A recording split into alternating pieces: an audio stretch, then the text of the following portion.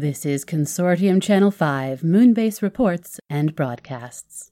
Courtesy of Reliance Tencent Cadbury Hudson's Bay, a conglomerate company, exclusive supplier of dairy milk chocolate products.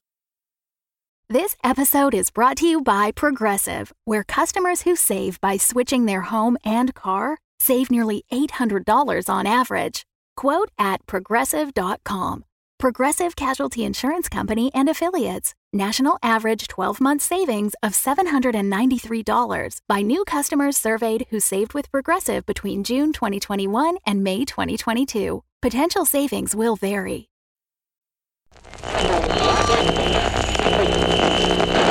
Broadcasting, Roger Brigado Fisher, Moonbase Theta, September 22nd, 2098. Emergency alert to all teams receiving this broadcast. We have identified a potential collision event, an asteroid that we believe could impact planetside. Please distribute this report to all relevant parties. Again, we have found an astronomical object on course with Earth. Using this base's full range of telescopic arrays, we have identified an asteroid not previously known or tracked to this date on a path that could bring it into range for a terrestrial impact event.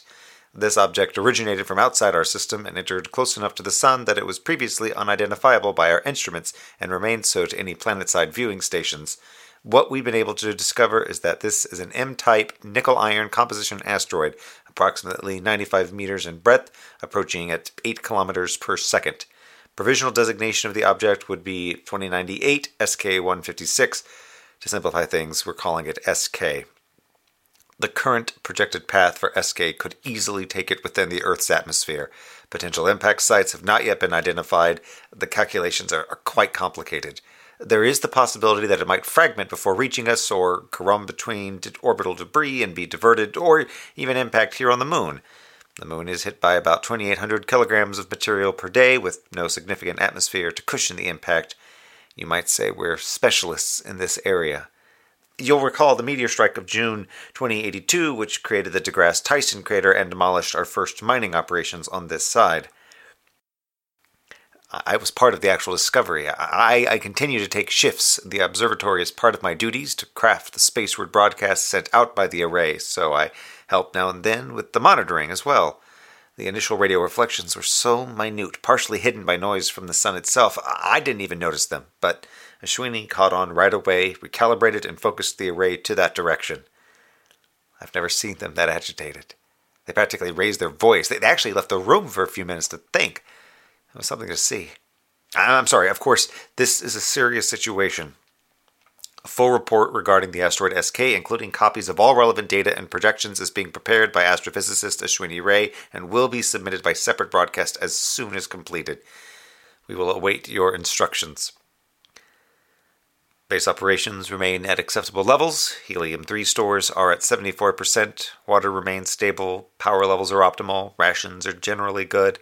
We've had to reduce provided sweet and snack items, but morale remains positive in that area.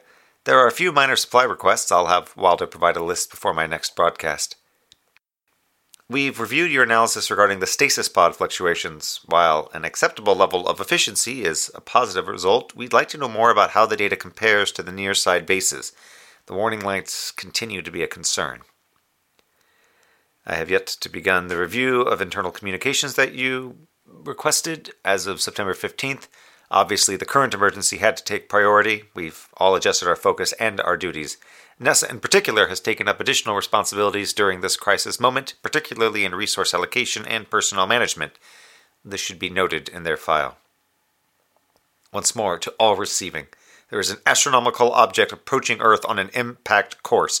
Please review the additional documentation appended. We will provide further data as it becomes available. Note that we would have relayed this message far more quickly if it were not for current issues with the communication towers. Personal message. Alessandri, I promise you everything will be okay.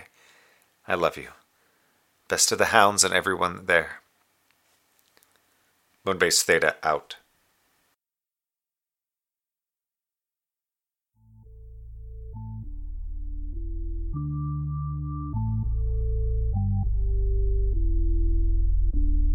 Thank you for listening to Moonbase Theta Out. Lehman Kessler is Roger Brigado Fisher. The episode was written, edited, and produced by DJ Silvis. Theme music is Star by the band Ramp. Check them out at ramp-music.net. Additional credits are in the show notes, and additional show information is on monkeymanproductions.com. Follow us on Facebook and Twitter. We use Twitter a lot. And if you want to be one of these super moon heroes who help us make the show possible, support us at patreon.com/monkeymanproductions. We give our backers a lot of extras and behind-the-scenes info, even special mini-sodes. And you always have our grateful thanks for listening, sharing the show with friends, joining our Discord to chat with us, all the ways you become a part of our Mooniverse community. Take care, and we'll be back soon.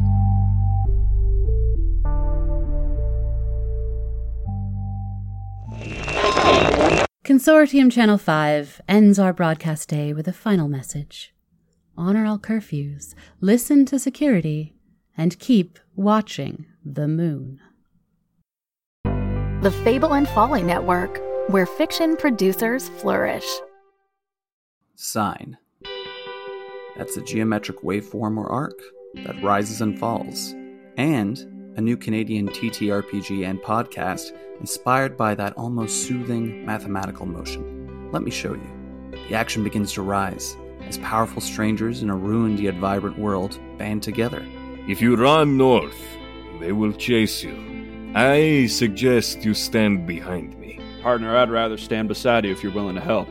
Tension continues to mount higher as our characters must push themselves beyond their usual limits. As I'm climbing into the driver's seat, I'm gonna say to Sarah, sometimes you gotta make tough decisions. I'm driving now. And it peaks as the danger and excitement hits its zenith, leading to great failure or success. Fenrir would be just fire at this point. She straight up might die. Like, this encounter might murder you. You know what? You lit me on fire! We're gonna be on fire, baby! And this tension relaxes with tragedy, but more often humor, that comes with great pals being around a virtual table playing a game. Discover Sine on your favorite podcast player. S-I-N-E. The choices of the characters are theirs to make, but the fate of the world is up to the dice.